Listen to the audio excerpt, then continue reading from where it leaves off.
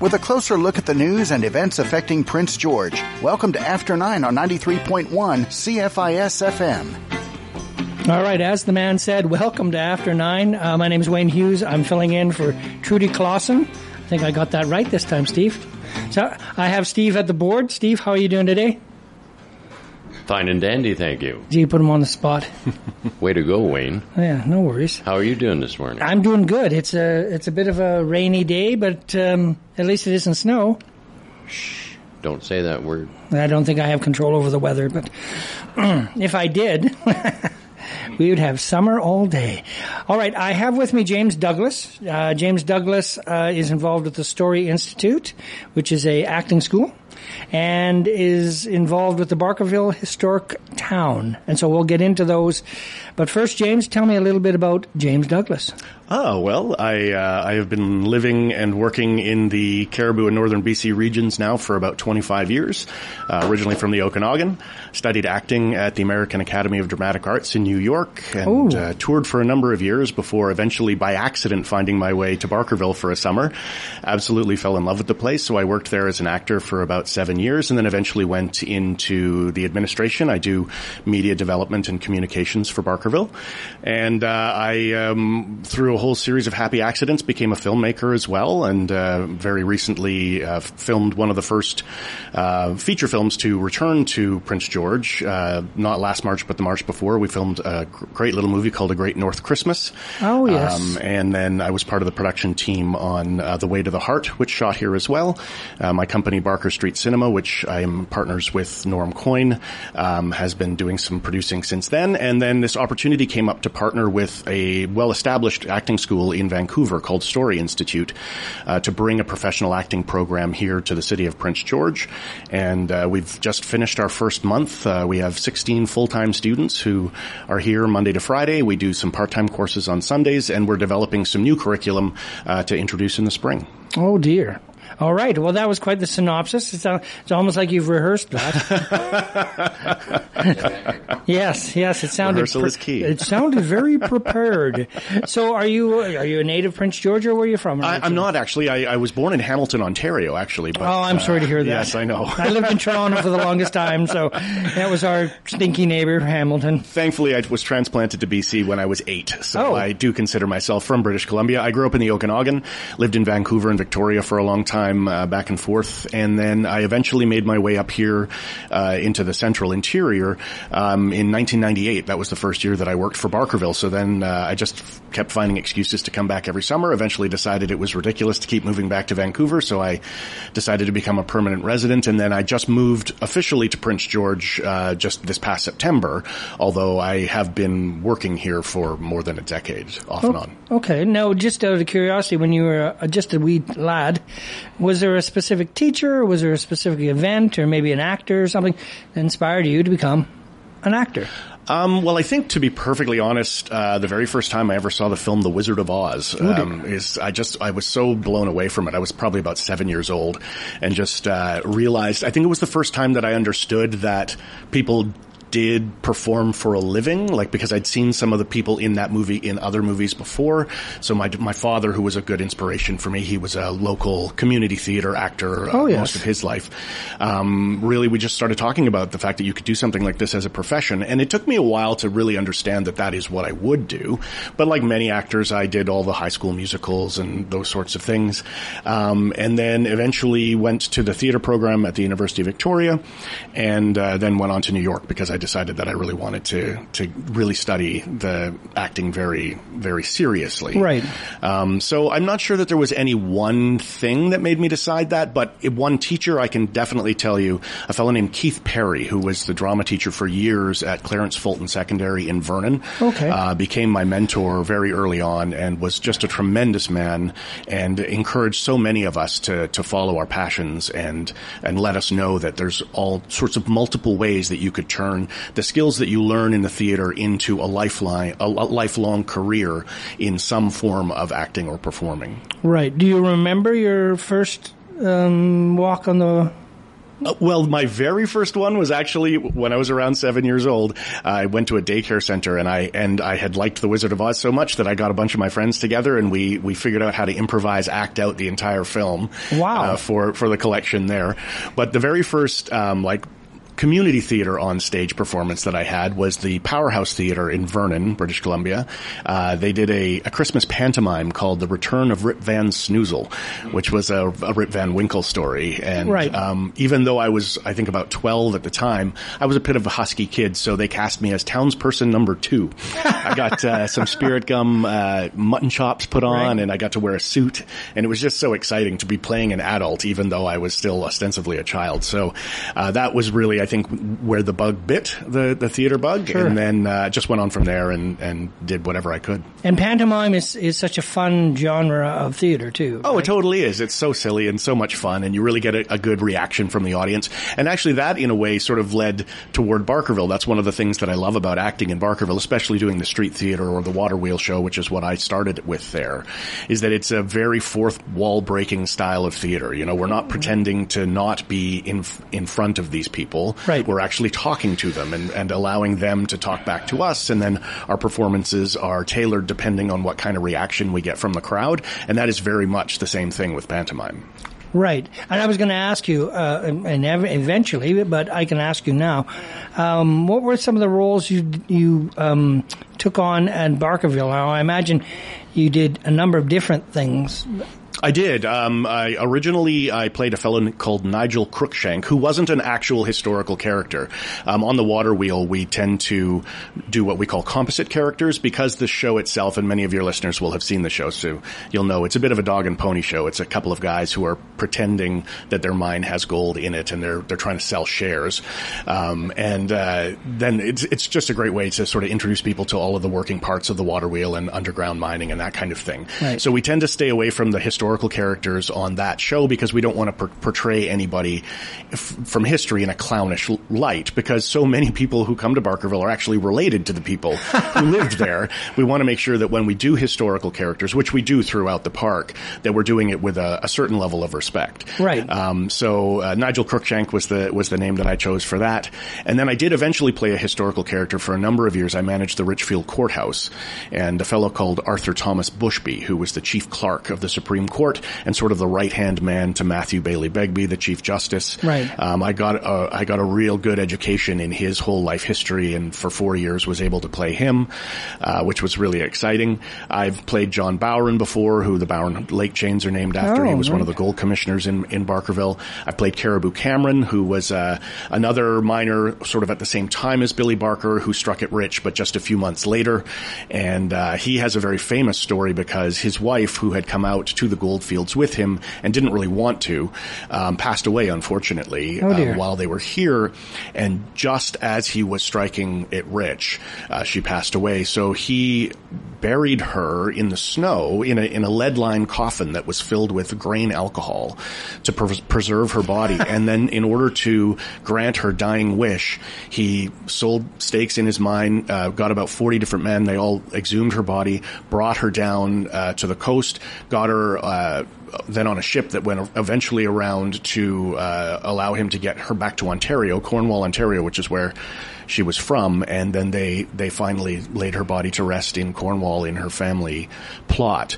It took a bit of a tragic turn. I mean, it's already tragic, but It took an even more tragic turn after that, because for about 10 years, her family did not believe that, in fact, Sophia Cameron was in that coffin. They decided that he had traded her to the locals here for the secrets of the gold, and that what he'd actually done was filled that coffin full of gold, which is why it was so heavy.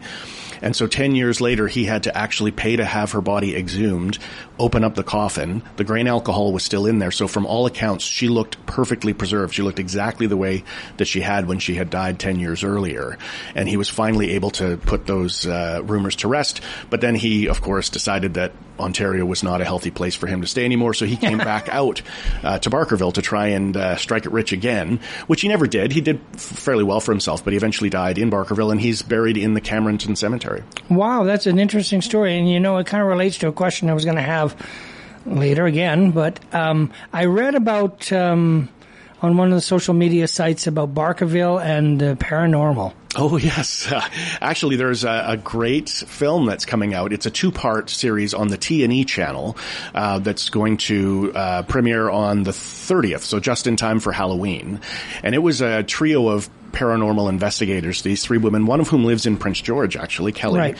And then 2 of her high school friends who are sisters. And they have always in their lives experienced paranormal activity. One of them, Corinne, is pretty much a self-professed medium, and they are, they're very sensitive to sort of spiritual activity, and so they came to Barkerville a couple of times, actually, most recently last year, to do an investigation of the place. They were actually doing the entire Gold Rush Trail, so they went right from New Westminster up to Barkerville, and they filmed their adventures along the way and got an interest from a major channel, and now there's a 2-part documentary called Haunted Gold Rush, I think is what it's called. They're one of the latest of a whole slew of paranormal investigators that do like to come to Barkerville, especially around this time of year. Sure. So I probably worked with a dozen different groups over the last 20 years in Barkerville, all of whom have different experience, some of whom have similar experiences, which I have always found kind of curious. I'm quite a skeptic myself. I'm skeptic myself too. There has been some things that I cannot explain that have occurred. Well, I wonder, because Barkerville wasn't just an English town. It had a lot of different people from a lot of different places, and I'm thinking there was a large Chinese population too. So I'm wondering, do these mediums can only connect to people that speak English? Actually, no. In fact, a lot of the activity that has been recorded over the years has come directly out of Chinatown, and specifically around a building called the Qikun Tong, which is the Chinese Benevolent Society, the Hongmen.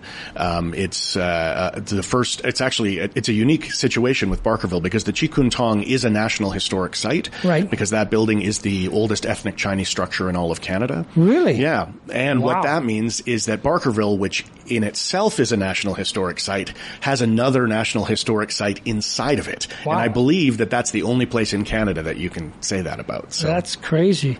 Okay, I think we need to go to a break. Oh, you got lots of time. Do we? Okay. But when I was talking about paranormal experience, I'm thinking, what about your experience? Have you encountered a ghost or? I can't say that it was a ghost, but I do have one experience that I absolutely cannot explain. And that was back in the summer of 1999. So I was just my second year back in Barkerville. I was an interpreter working on the water wheel. And some friends and I, one evening after the Chinese Mid-Autumn Moon Festival, actually, so this is mid-August at the time, we managed to find ourselves inside the Nickel Hotel, which now is a beautiful little satellite museum within Barkerville. It's right next to the St. George Hotel, and the St. George is the bed and breakfast that you can stay at in Barkerville. It's also purportedly haunted. And the St. George and the Nickel Hotel were both owned by the same woman, who was Fanny Ben Dixon back in the day. Anyway, so it was really just an empty shell of a building at this point because the restorations hadn't quite yet begun. So we went inside the building on the first floor, and of course it's probably around 11 o'clock at night, so we're all just primed for something spooky to happen. But within the building, almost in the dead center of the building, there was a column of freezing cold air. Now, this was mid-August, so it was quite warm outside, even at 11 o'clock at night. But right in the center of the building, there was a column of freezing cold air. You could put your hand all the way through it, and it was a perfect circle, but it was like a column. So it went from floor to ceiling. And it's a 2-floor building. So then once we discovered that, we went upstairs, and sure enough, in exactly the same spot, from floor to ceiling, a column of freezing cold air. Like it was like being in a deep freeze. And I could never explain that. And of course, a lot of investigators talk about the fact that massive fluctuations in temperature is an indication that there's some kind of spiritual activity. Fair enough. But the fact that it's on 2 floors leads me to believe that it's a meteorological anomaly as opposed to a paranormal anomaly. You'd think that if it was just on one floor but it wasn't on the floor above, you'd think, well, that's odd. That would lean towards being paranormal. Whereas if it's, within both floors, again, it's more meteorological than I have no idea. I mean, it could just be too the nature of those tight rocky valleys and the way that the wind blows or something like that. It could be like a little eddy of cold air for sure. But yeah, I just have no explanation for it. Crazy. Well, interesting. And as you said, that movie's being released on T&E on the T&E, 30th? yeah, on the 30th. Cool. I've seen the commercials. Have you? Yeah. Well, maybe I'll check it out. I haven't been to Barkerville in ages, what inspired you to go to Barkerville? It was actually a buddy of mine, a fellow named Charles Ross, who's actually from Prince George. He's a Prince George native. He had been working. He and I met at the University of Victoria at the Phoenix Theatre there. Right. We were studying to be actors, and he had been coming up to Barkerville for a couple of years prior. And there was another fellow that we worked with, Mike Rinaldi, who had decided, sort of at the last minute, to leave his job in Barkerville and go down to Fort Steele and work there for the summer. So Charlie and the fellow Dave Brown that he worked for, who played Mr. Grimsby in Barkerville for years. Everybody will know Mr. Grimsby. They were looking for somebody to fill in. And so Charles asked if I would come up and do the gig. And at first I was very resistant. I was doing, a little bit of Shakespeare in the Park in Victoria. Proper theater. And I thought, coming to a historic site, I'm not really sure if that's my gig. But eventually Charlie convinced me that I should do it. And honestly, within the first week of being there, I was like, I want to do this for the rest of my life. This is such an amazing way to use theater to talk to people and educate them not only about their past, but about their present. I mean, because really, in my opinion, that's what historical interpretation does best. It allows people to help understand the current circumstances that society is in by looking at and comparing it to where we have come from. Yeah, and to understand that we really haven't come that far. That's true. In a lot of senses. It's interesting because that role seems to be a combination of being an actor and a mascot.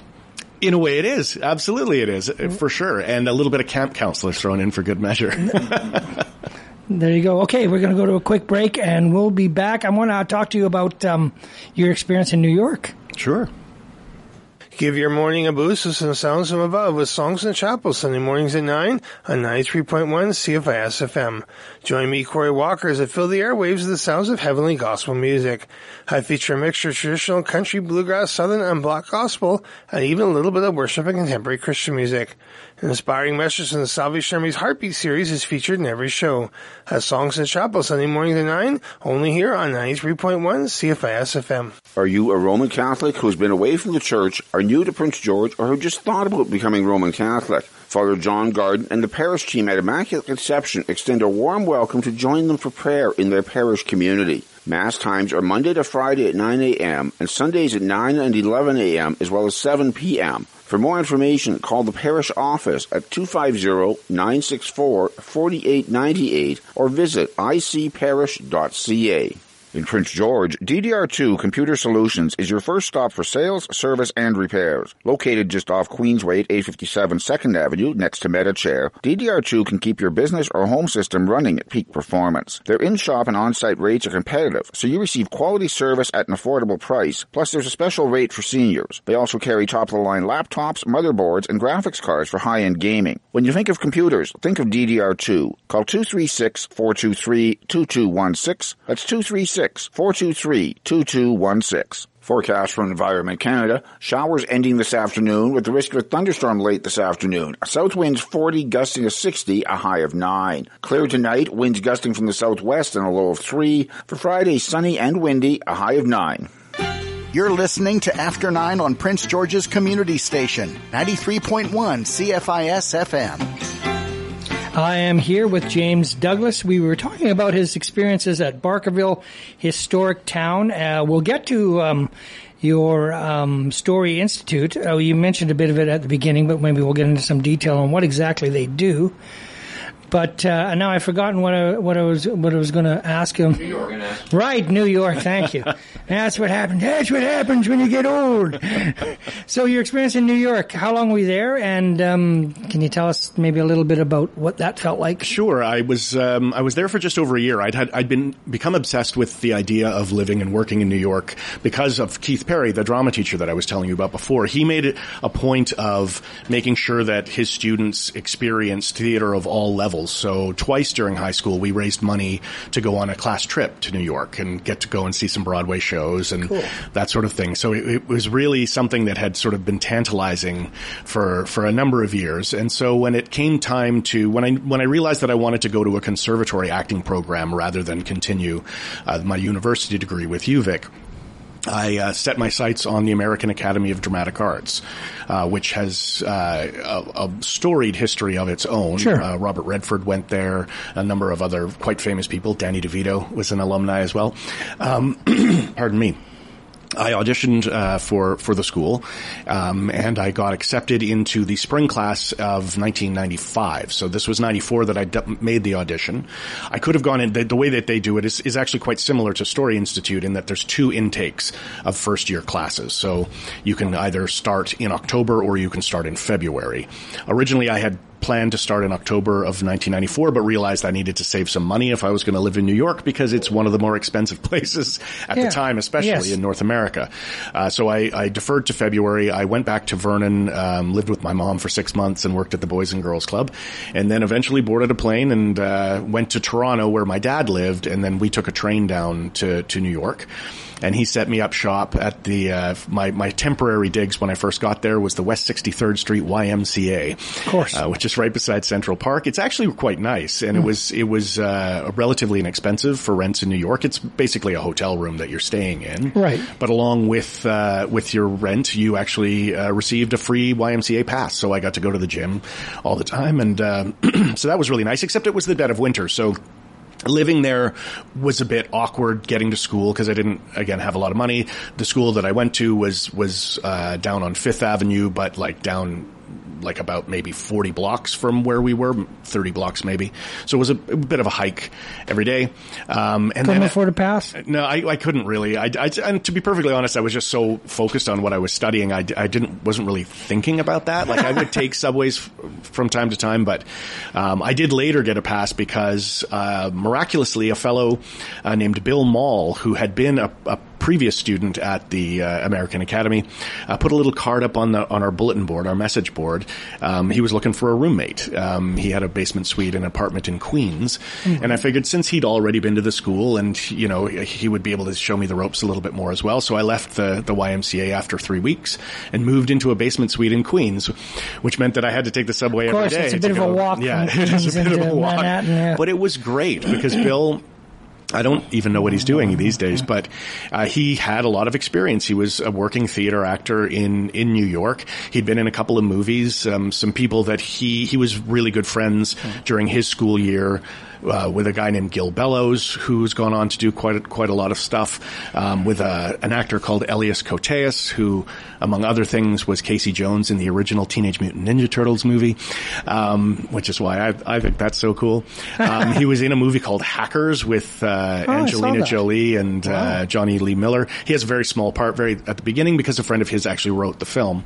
So I got to meet all these really cool people and sort of hear these stories about all these movie stars that would come through Bill's, because his day job was that he worked as the bellhop at the Paramount Hotel in New York, which is the infamous hotel that Johnny Depp ruined a hotel room in one night about 20 years ago.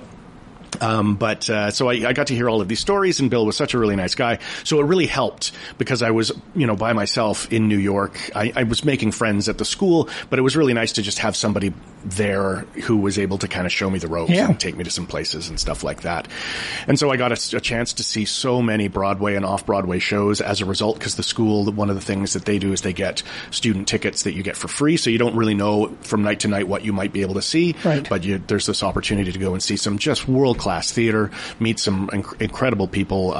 For people who are inclined that way, I would definitely suggest living in New York at some time in your life. So it was the Academy and not the city, because LA, I'm sure, has acting schools as well. It does, and in fact, it does have an American Academy of Dramatic Arts. There's a campus in LA. It was definitely New York that made me want to be there. Okay. There was just something about the vibe of that place at that time. I mean, now, if it were me, I'm more interested in film and television now, so I probably would go to Los Angeles if I were 20 years old and wanting to do that again. Right. But at the time, it was theater and musical theater in particular that I was interested in, so New York was the place to be. Right. That or London.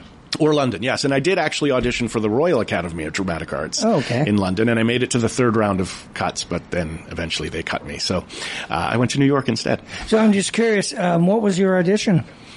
My audition piece actually was a Canadian piece, and I did that from some advice of some friends who thought that, you know, you're going to be up against people who are auditioning with a lot of very well-known American pieces, so you should do something that they had never heard of before. So I actually had the stage version of the book. So Michael Ondaatje, is a famous Canadian author, wrote The English Patient and a number of other things, has a book of sort of prose poems called The Collected Works of Billy the Kid. And there's some really great pieces in that. And it was actually adapted into a stage play that Ondaatje was involved in. And there's a great monologue that's actually... it's a monologue that's by Pat Garrett, but he's talking about Billy the Kid. So it's really a story of Billy the Kid looking for a cat that is underneath somebody's house. It's crawled underneath to die, basically, and is causing a tremendous amount of problems. And so the woman who owns the house has asked Billy if she would put this cat out of his misery. And so the whole thing is describing him and the feline way in which he sort of crawls around on the floor, trying to find out exactly where this cat is before eventually pulling out a 6-shooter and shooting through the floor and killing the cat. Oh. So, yeah, it seems a little gruesome. It's actually a little bit more poetic than that, but apparently it was good enough to get me into the school. So yeah, definitely. Happy about that. Well, talking of schools, let's reset and talk about your Story Institute. Sure. Now, I'm interested that when you auditioned for the Academy, you needed to come up with a piece. And is this the same format for your story? It is indeed, absolutely, yes. And in fact, because I wasn't involved directly in the selection of the students, Michael Coleman, who is the head of Story Institute out of Vancouver, and quite a storied, no pun intended, actor in his own right. Most famously, he had a recurring role on ABC's Once Upon a Time, which is a sort of a modernized Disney show. He played Happy the Dwarf, one of the 7 dwarfs in that show for a number of years. But he also has quite an extensive background in voice acting for a number of anime shows, as well as pretty much every show that has filmed in Vancouver Michael's been on. So like Supernatural, The X-Files. He's been involved in his resume is incredible. So he was the one who actually auditioned all of the students to come in. They wanted to make sure that for the first kick at the can that he was having a connection with them, as well as making sure that the students who were coming in. So we literally were bursting at the seams. In fact, we have 16 full-time students. That's as many as we can possibly handle right now.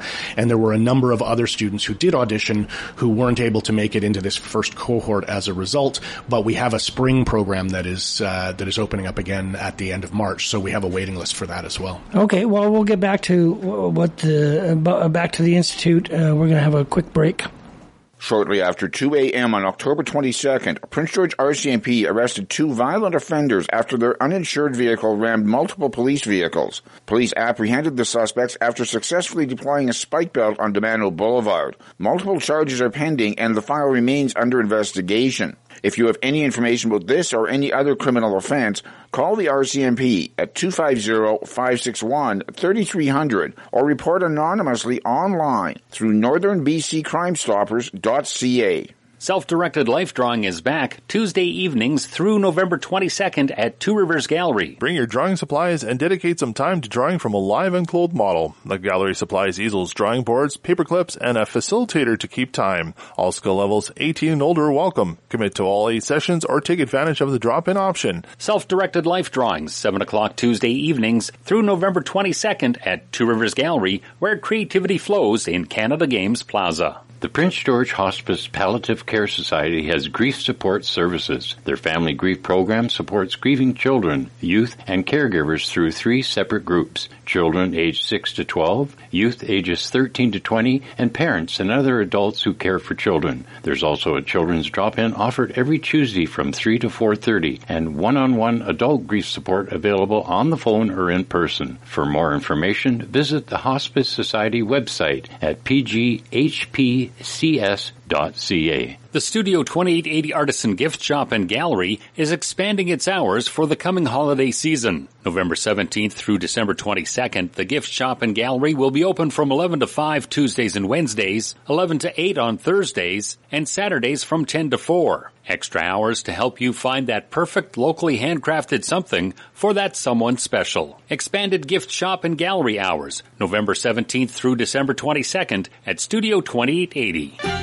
Keeping you up to date on current news and events in and around Prince George. This is After 9 on 93.1 CFIS FM. We are here with James Douglas. What would be your role at the Story Institute? Manager, director? I'm the head, pardon me, I'm the head instructor and the administrator for the Prince George campus. So all right. I teach every day of the full-time courses. I teach the Sunday part-time courses as well. And I also sort of take care of some of the student needs and other things that we need to do while we're here. As we progress over the next year and a couple of years, we'll bring in more instructors as well. We do have guest instructors that come in to work with the kids, and I say kids, they're actually all adults, except for our Sunday courses. We do have a teen program as well. But so yeah, we'll see other instructors sort of come in and fill in some of the slots that I currently teach right now. But right now, I'm the guy here on the ground. Okay, so let's break down what consists of the program. Are there modules? Are there courses, classes? Yeah, so our full-time program, which is called the Professional Actor, consists of a series of, so it's Monday to Friday, 4 hours per day. I mean, so that's 4 hours of instruction, and of course there's homework and projects after the fact for the students. All right. But we have a variety of different subjects. So, for example, on Monday we do career planning, and that's teaching the business aspect of being an actor, because it's all fine and dandy to learn the skills of how to act, but unless you really have an understanding of how the business works, taxes, various things that you're going to need to invest in, sure, how to make self-tapes, all that kind of thing. We want to make sure that our students leave the 6-month program with a very solid foundation in all of the things that they're going to need to do to be a professional actor. So we have career planning. On Tuesdays, we do voiceovers. So that's everything from narrative work to commercial work, like radio commercials, to animation, that kind of thing.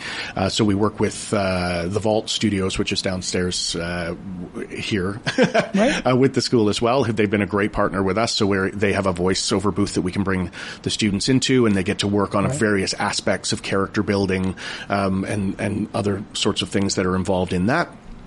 We do an improvisation class as well on Wednesdays, and improv is basically to get people kind of out of their shell, breaking down the armor that we all wear right. around every single day, start to learn how to play and be more reflective in the moment, because it's really important as an actor to be able to take whatever is coming at you at any given time and work with that rather than try to shield yourself against what's happening around you. Do you find that the younger people are more apt to be that innovative and creative as opposed to the older? I maybe would have thought that before, but no, in fact. I think once people have stepped on this journey, they're open. I mean, it takes a little while. Everybody has their own sort of level of comfortability, if that's even a word, of doing things like improv, which really pulls people out of their shells. But I found across the board that everybody has just been so willing to just give it a try. And then that works into our scene study program, which is our Thursday class. And then we go from that into audition. And that's sort of the bread and butter of the acting program, is how to do a professional audition, how to do a professional self-tape, because these days, so many times you're submitting things to casting agents who will then look at a bunch of self-tapes as the first round, and then they'll select who they would like to have come in and do a live audition for the second round. I'm thinking that must be more important now than it was in the past. In the past, there would be in-person auditions. I imagine now with the technology we have, there's a lot more tapes or one-to-ones on things like, I wouldn't say Zoom, but, on a more technical level than there was in the past. Absolutely. And the digital revolution has helped so many people be able to audition from afar. And it was definitely something that has been around for a number of years, but of course the pandemic really solidified that as the staple go-to, instead of the cattle call audition where you have 200 people all show up in the same room waiting to their turn to do their audition. Now people send in, usually through like a link link to a Vimeo link or a YouTube link or something like that, or in some cases on a drive or on a disc. You get to sort of do that part from a distance and then really sort of weed down the selection of candidates to then invite people in. So it's a much smaller group that you're dealing with. And I do think that the pandemic really sort of opened people's eyes to the need to do that rather than bring them all together all at once. Right. So instead of having a portfolio and running around clutching your 10 by 12 photo and going to the catacalls, you could have a portfolio as a web page. You totally could, and many people do. And it's a really good idea to develop a web presence for yourself as a professional actor, and that's one of the things that we teach in our business planning course, our career planning course. Well, that is interesting. Now, you said that you're full. You're 16 is your capacity. You have a spring session coming up. Is that full too? Well, we have a waiting list that has started. We will definitely be continuing to do auditions for that because there are spaces available. Also in the spring, we're launching a second tier program for students who have completed the professional actor 6-month program. There will be a second tier called the working actor that will deal a lot more with this idea of creating your own work and teaching people the skills to use editing programs, that sort of thing. And that's just been developed right now. Michael is going to officially launch it in November, so I don't have too much to say about it, but we're really excited, actually. Well, that's cool. Now, obviously there's a cost to this? Yes, there is a cost. For the full-time program, it's $10,000 for the 6-month program. However, it is a fully accredited program, so student aid is available, and most of our students are taking advantage of that. So you can get up to 87%, I think, of the tuition paid for through student aid.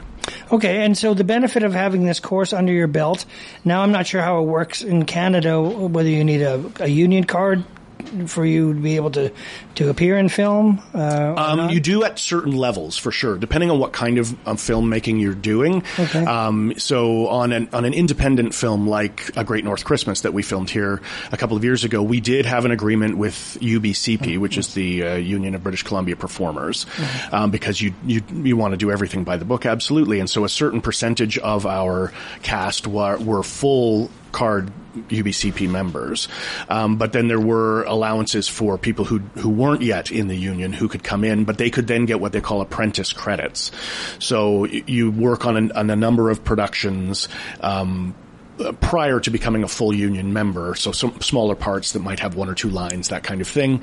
And then you get to apply those credits towards a full membership over the course of, a year or 2. And that's actually something really interesting about the working actor program that we're developing for the spring, because there will be enough, because you can actually get credits through education as well. That's what I was So if someone takes the professional actor program and then also takes the working actor program, they will have enough education credits to be able to get their first credit with the union. So it actually allows you to step out of your schooling with a foot up into getting that union card and becoming a full-fledged member. So how many credits do you need to get a union card? I believe... you're putting me on the spot here. That's what I do. I think there's a bit of a range, but it's anywhere from 3 to 5, I think. But I would really need to go back and look at that. Okay, well, thank you. We were talking to James Douglas. He is the head facilitator of the Story Institute, and one of the actors in the Barkerville Historic Town. Now, actually, you had more of a role than an actor in there? Yes, primarily now I do media development for Barkerville, so I'm the one who liaisons with film companies who come in and want to use Barkerville as a location, for one. I do some communications work, so media releases and that kind of thing. But primarily going forward this year, my main role with Barkerville is that I will be developing and producing a web series for the park that we hope to shoot in June. Wow. And it'll be, to start with, a 6-part, 11 minutes per episode. But it's a different sort of spin on Barkerville. It's sort of a Schitt's Creek style comedy about the running of Barkerville. And it's it's a good way for us, again, like interpretation, to talk about some of the important things that go on in Barkerville, but do it slightly with a humorous take, so that people will have a good time learning about Barkerville and hopefully come to visit. Well, thank you for coming and sharing your experiences in New York and your experiences with acting. And we wish you the best of luck. And if somebody needs to contact you when they want to get involved in this? Sure. Well, they can go directly to the Story Institute website, which is storyinstitute.ca. My direct email address is jamesdouglas@storyinstitute.ca. Awesome. All right, we're going to go to a break, and we'll be right back. The RCMP is requesting your help in locating 47-year-old Daniel Keith Andrew, also known as Richard Keith Andrew. Andrew is described as an Indigenous male, 5'7", 160 pounds, with black hair, brown eyes, a Native warrior tattoo on his right arm, a tattoo of dots on his left hand, and scars on his forehead and left eye, as well as right and left forearms. Andrew is considered violent and should not be approached. If you know his whereabouts, call the RCMP at 250-561-3300. The Prince George RCMP is requesting your help in locating a wanted person. 25-year-old Mercedes Marie Styler is wanted for theft under $5,000 and failing to comply with her probation. Ms. Styler is described as a Caucasian female, 5'1", 130 pounds, with blonde hair and hazel eyes. If you have any information about Mercedes Marie Styler or her whereabouts, please contact the RCMP at 250-561-3300 or report anonymously to northernbccrimestoppers.ca. Learn strategies to maintain or improve your brain health with Introduction to Brain Health, Tuesday, November 1st from 1 to 3 at your Prince George Public Library. It's never too soon or too late to make changes if you are concerned about dementia. To register or for more information, call the First Link Dementia Helpline at 1-800-936-6033. Proof of full vaccination will be required to attend. Introduction to Brain Health, Tuesday, November 1st from 1 to 3 at your Prince George Public Library. Forecast from Environment Canada. Showers ending this afternoon with the risk of a thunderstorm late this afternoon. South winds 40, gusting to 60, a high of 9. Clear tonight, winds gusting from the southwest and a low of 3. For Friday, sunny and windy, a high of 9. It's after 9 on Prince George's Community Station, 93.1 CFIS FM. All right, if you're just joining us, we were talking to James Douglas. He's a facilitator at the Story Institute, who's also an actor at the Barkerville Historic Town. Okay, coming up, we have an interview with Caleb Wilson on Caribou Hockey. It was done by Alan Wishart yesterday afternoon. And the main topic of conversation today, Caleb, the U18 female AAA Northern Capitals played their first home games on the weekend, and they made their fans happy. Yeah, it was a good weekend for the girls. Obviously, you know, home ice advantage always a little helpful for them, and they were able to take a 3-game sweep against the Comets. So that was a good confidence booster for the girls for sure. Yeah, and very close games. I mean, the scores that I saw were 5-2, 4-1, and 3-1. So it wasn't like they just trampled over them. No, definitely not. Trampling by any means. So it's a little bit of a different year this year for us. A lot of young players this season, and just trying to get in stride and keep pushing forward throughout the season. And I think is there a new coach this year as well? This year there was a coaching transition. There's 4 new coaches on staff. Mirsad Moichin, he was working with our U15 AAA guys for the last few years. Mm-hmm. He's joined by Mike McKay. He's been in the ranks before with our AA league. And then an alumni, Sage Desjardins. She's a home coach. She's unable to travel due to work and school commitments, but she's behind the bench. And then Lee J. Leslie is also one of the volunteer coaches this season. So a good group of coaches that bring a lot of insight and a lot of experience from their personal careers in the game, and looking forward to seeing how they can build into this young group. So Paige must be looking forward to this weekend as well, her chance to finally crack the whip. Sage, she definitely liked being on the bench for sure. It looked like she was having a good time. So, and of course, winning always helps as well. Yeah, it was definitely a nice change for them. It's been a little bit of growing pains. Some players, every year you're going to lose players. Last year, we had 2 grade 12 goalies. Obviously, a big advantage in this league when you have that type of experience between the pipes, and losing that and having a rookie goaltender, and then both rookies, but one's a grade 12, and then one I think she's 15, 16. So. Yeah, bit of a change for sure. Yeah. And now, looking at the scores, though, it looks like the defense played really well on the weekend. 4 goals in 3 games. In terms of the stats, the girls, there's some solid pieces there. Having some veteran players back, Avery Maloney being one of them. She's solid on the back end and smart with the puck. And I mean, we're adapting, right? You have maybe you need a little bit more scoring from all 3 lines versus your top line that we had last year. And defensively we're able to, the girls I feel are engaged offensively on the back end, which is a good change. It's a lot of fresh faces, so it's an adjustment period, but they're there. I mean, Rachel Lowen plays a solid game for us. She's our team captain this year, and she's signed with Niagara University for next season, and that's always a big thing, especially for a Northern BC product. Like she's from Williams Lake, but biggest surprise for me, I think, Stacia Hebert. She's 5 points so far this season, and she's a solid player on the back end for us, and it's nice to see her putting the puck in the net as well. Okay, and now this weekend, by golly, you guys get to stay at home. Yeah, another home set, playing the Seals, so that'll be an interesting battle. That's a team that traditionally has struggled in this league, and right now they're having a good start to the season. They've got a couple really good offensive pieces and good staff, it sounds like, from my conversations with other teams. And it's a big weekend. It's their Pink in the Rink weekend as well, another good one for them. And yeah, it'll be good. The girls are always, very eager to play in front of their family and friends. And last weekend they had a huge crowd out on Saturday night, and that was really cool to see the support that they get. Having a lot of Prince George players, and we got a couple from Vanderhoof as well. So a lot of people coming in for these games, which is always a treat when the first chunk of the season they've been on the road. Yeah. Now they've got, so they play, by my count, they play Friday night 6:45 in Kin 1, Saturday 5:45 in Kin 2, and then Sunday morning at 8:15 in Kin 2. Does that sound right?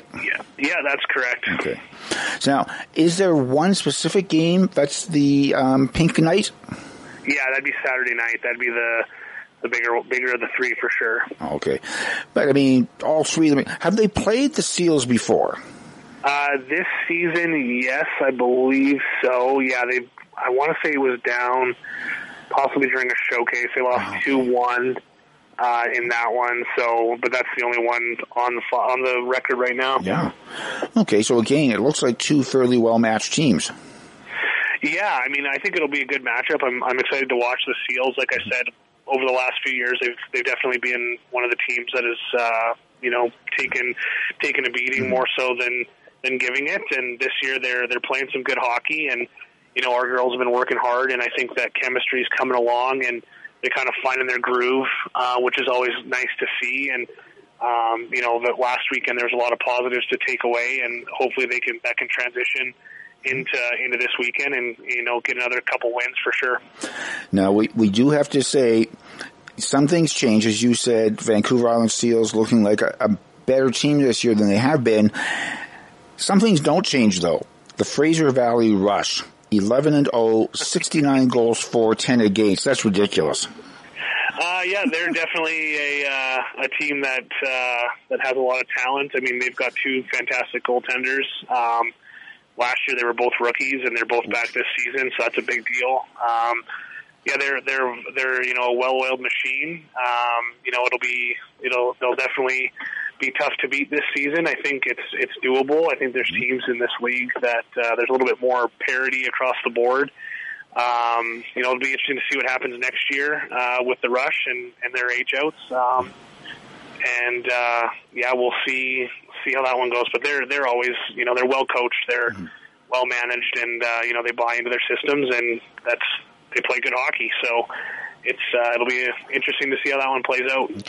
So now, for the games this weekend, Caleb, is there an admission charge to get in?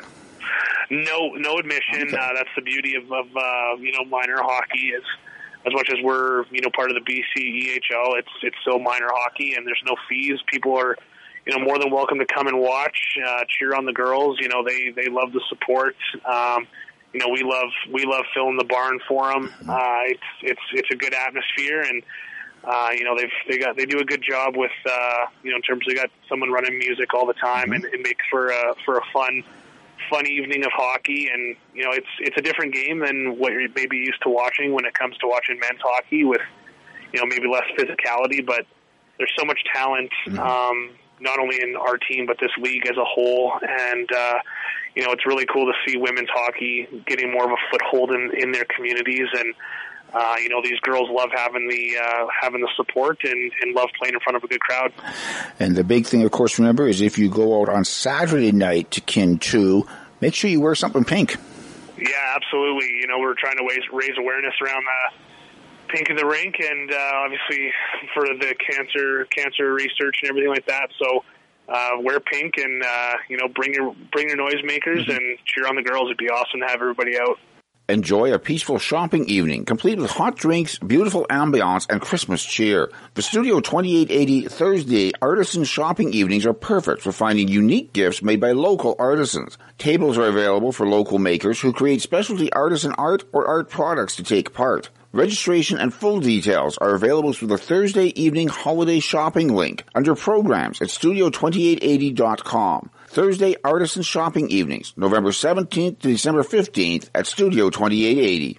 Volunteer Prince George will be at the Autumn Market Sunday from 10 to 3. Stop by their table and check out the wide variety of volunteer activities available in Prince George. There's bound to be something that will pique your interest and keep you entertained and fulfilled through the coming long winter month. Volunteer opportunities on display for your pursuit Sunday from 10 to 3 at the Volunteer Prince George table during the Autumn Market in the Civic Center. Join PGSO Music Director Michael Hall and the rest of your Prince George Symphony Orchestra for a multimedia exploration of Beethoven's Pastoral Symphony, Saturday, February 4th at Vanier Hall. Sponsored by Dick Bile Law, experience this timeless classic in a brand new way. The evening will also include the overture to the Creatures of Prometheus. Tickets are available at the Symphony office and through pgso.com. It's Discovery, Beethoven's 6th, 7:30, Saturday, February 4th at Vanier Hall from your Prince George Symphony Orchestra. iSpark regional engagement meetings bring together individuals, community leaders, organizations, and stakeholders working in the areas of sport, physical activity, recreation, health promotion, education, and youth programming.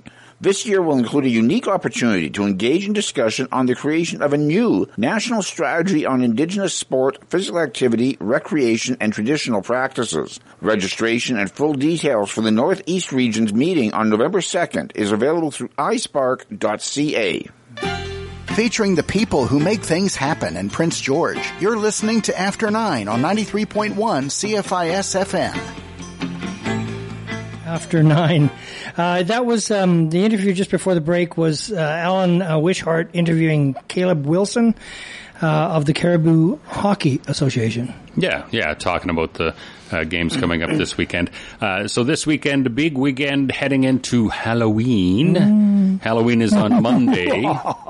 And I've mentioned over the years we get these top 10 lists sent to us every once in a while. Sure. It's out of the U.S., but still, this is the 2020's best cities for witches. Ooh. Yeah.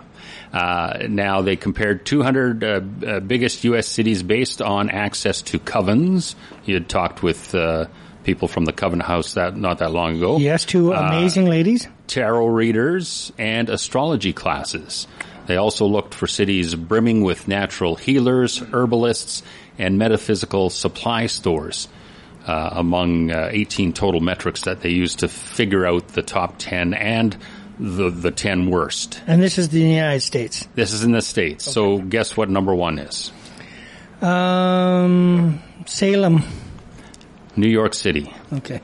Actually, Salem's not even. I don't think Salem's large enough to qualify in the top 200. Okay. So New York number 1, Los Angeles number 2. So a lot of.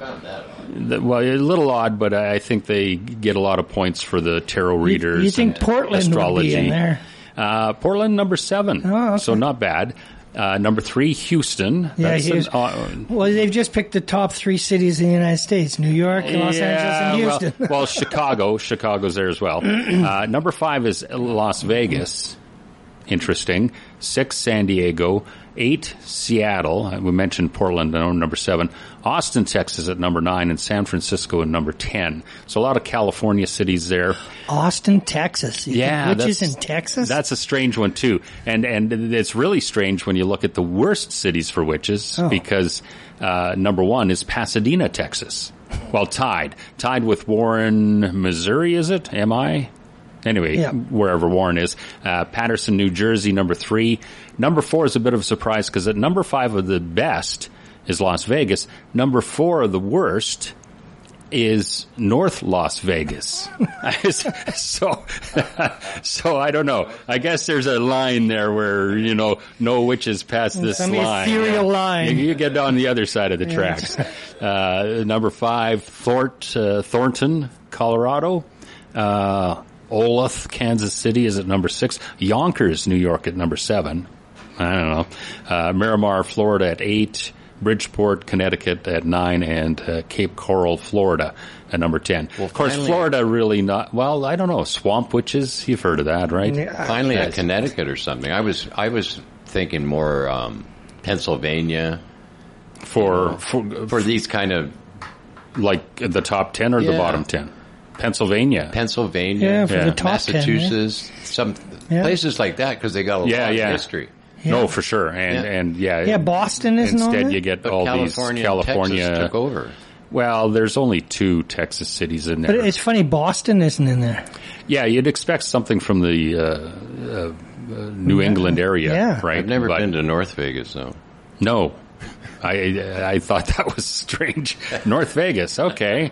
If you're a witch, go to Vegas. Just stay out of North Vegas. You don't want to be going to North Vegas. Yes, this big sign, no witches. I don't know. Strange. I guess North Vegas must be the posh part of. Who knows? Vegas. Perhaps, I don't know. I never even realized there was such a thing. So I did find it interesting that Texas had anything to do with witches, other than being, the worst. It's the Bible Belt down there, and you would actually expect something like New Orleans in there as well, because there's a lot of that voodoo and that kind of occult down on the bayou, right? Yeah, you get that kind of sense, but it didn't need neither plus or the minus side of that. Even if you equation. Get into Mississippi, weird stuff. Well, who does the top 10? Well, it's just this company out of the States. And as I say, they use these different metrics to do it. So there we go. Yeah. Happy Halloween. Well, you got to wonder, measuring witches. Anyway, that's it for us. Have a happy Halloween, and I'll be back next week for my final After 9, I hope. Yeah. I hope. After 9 is a weekday presentation of CFIS-FM. After 9 is produced by Alan Wishart, Eric Allen, Kylie Lewis Holt, Trudy Clausen, and Rez Krebs.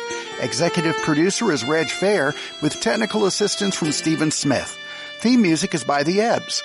For a rebroadcast of today's program, check out the podcast link at cfisfm.ca. To provide feedback or suggestions for the show, please email cfisfm@yahoo.ca. This is Community Radio 93.1 CFIS-FM, proudly supported by Prince George businesses like Copar Administration.